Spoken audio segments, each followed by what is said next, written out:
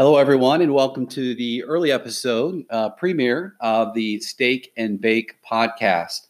And we are focused on cannabis investing.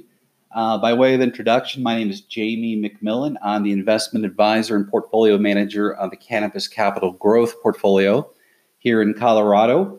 I am 53 years old and been investing and investment advisor for the past 25 years. So let's get started. Now, the cannabis industry, obviously, as you know, has gone through some transformation, beginning with Canada legalizing. You probably own some of these stocks, and you probably own some stocks here in the United States. The one thing that's unique that's happening is there is a migration now from a focus to Canada now to the various states, particularly those ones that have already reached what we call critical mass. And these are no longer mom and pop shops, but these are brands. And the way that you look for these in particular is identifying the states that have the proper legal framework to continue to grow, and more importantly, have access to capital so they can issue debt to grow or have the ability to issue common stock. And we'll get into some of that in the fundamentals of the first broadcast, Cannabis Capital Markets. The other area that we'll be talking about is which states in particular that you need to focus on. And I'll say right now that we have seen the most success from the states of Florida, the state of Illinois, the state of Nevada. We also see that in Colorado, and now are going to see that potentially in the state of Arizona. So there are many other states that don't have the quite legal framework to produce those kind of metrics, if you will, of patient count and retail and tourism. And that's why I want you to focus on those particular states we'll talk about later. The other area that we're in the portfolio is big pharma.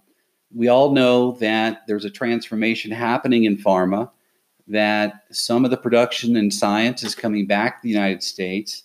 And there are some big pharma companies that have those types of research and trials going on. And there are some smaller companies focused on that. We do own one of the larger ones that was approved for their CBD epilepsy medicine. And I do still think that is a nice pipeline company in pharma to take a look at that we'll get into.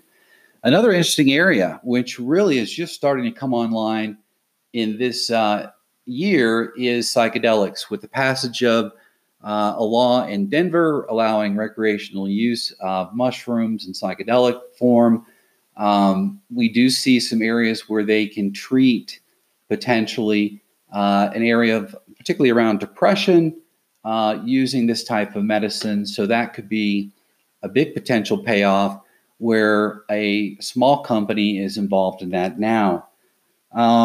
So there's really happening in the cannabis industry, as we know it, is both a purge or cleanse and then a surge. So a purge and surge. And what I mean by that is some great founders have come in and started these companies.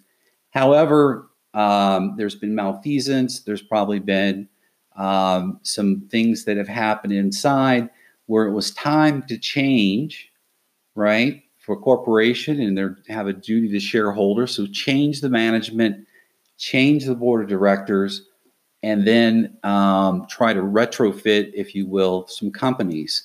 Some of those are doing very well, and some of those are not. And we'll talk later in the next episode about what you do with a company that you're maybe down in as a percentage. And now if the markets have come back in these stocks, there may be a time to upgrade your portfolio. So the whole objective is to make you a better cannabis investor. From someone who's been doing it, I've made some great calls and some ones I wish I could take back. But when you do this, you learn from those mistakes, you refine your process, and we make you a much better cannabis investor. So I look forward to seeing you and hearing you on the next episode. And thank you very much for tuning in, and I'll talk to you soon.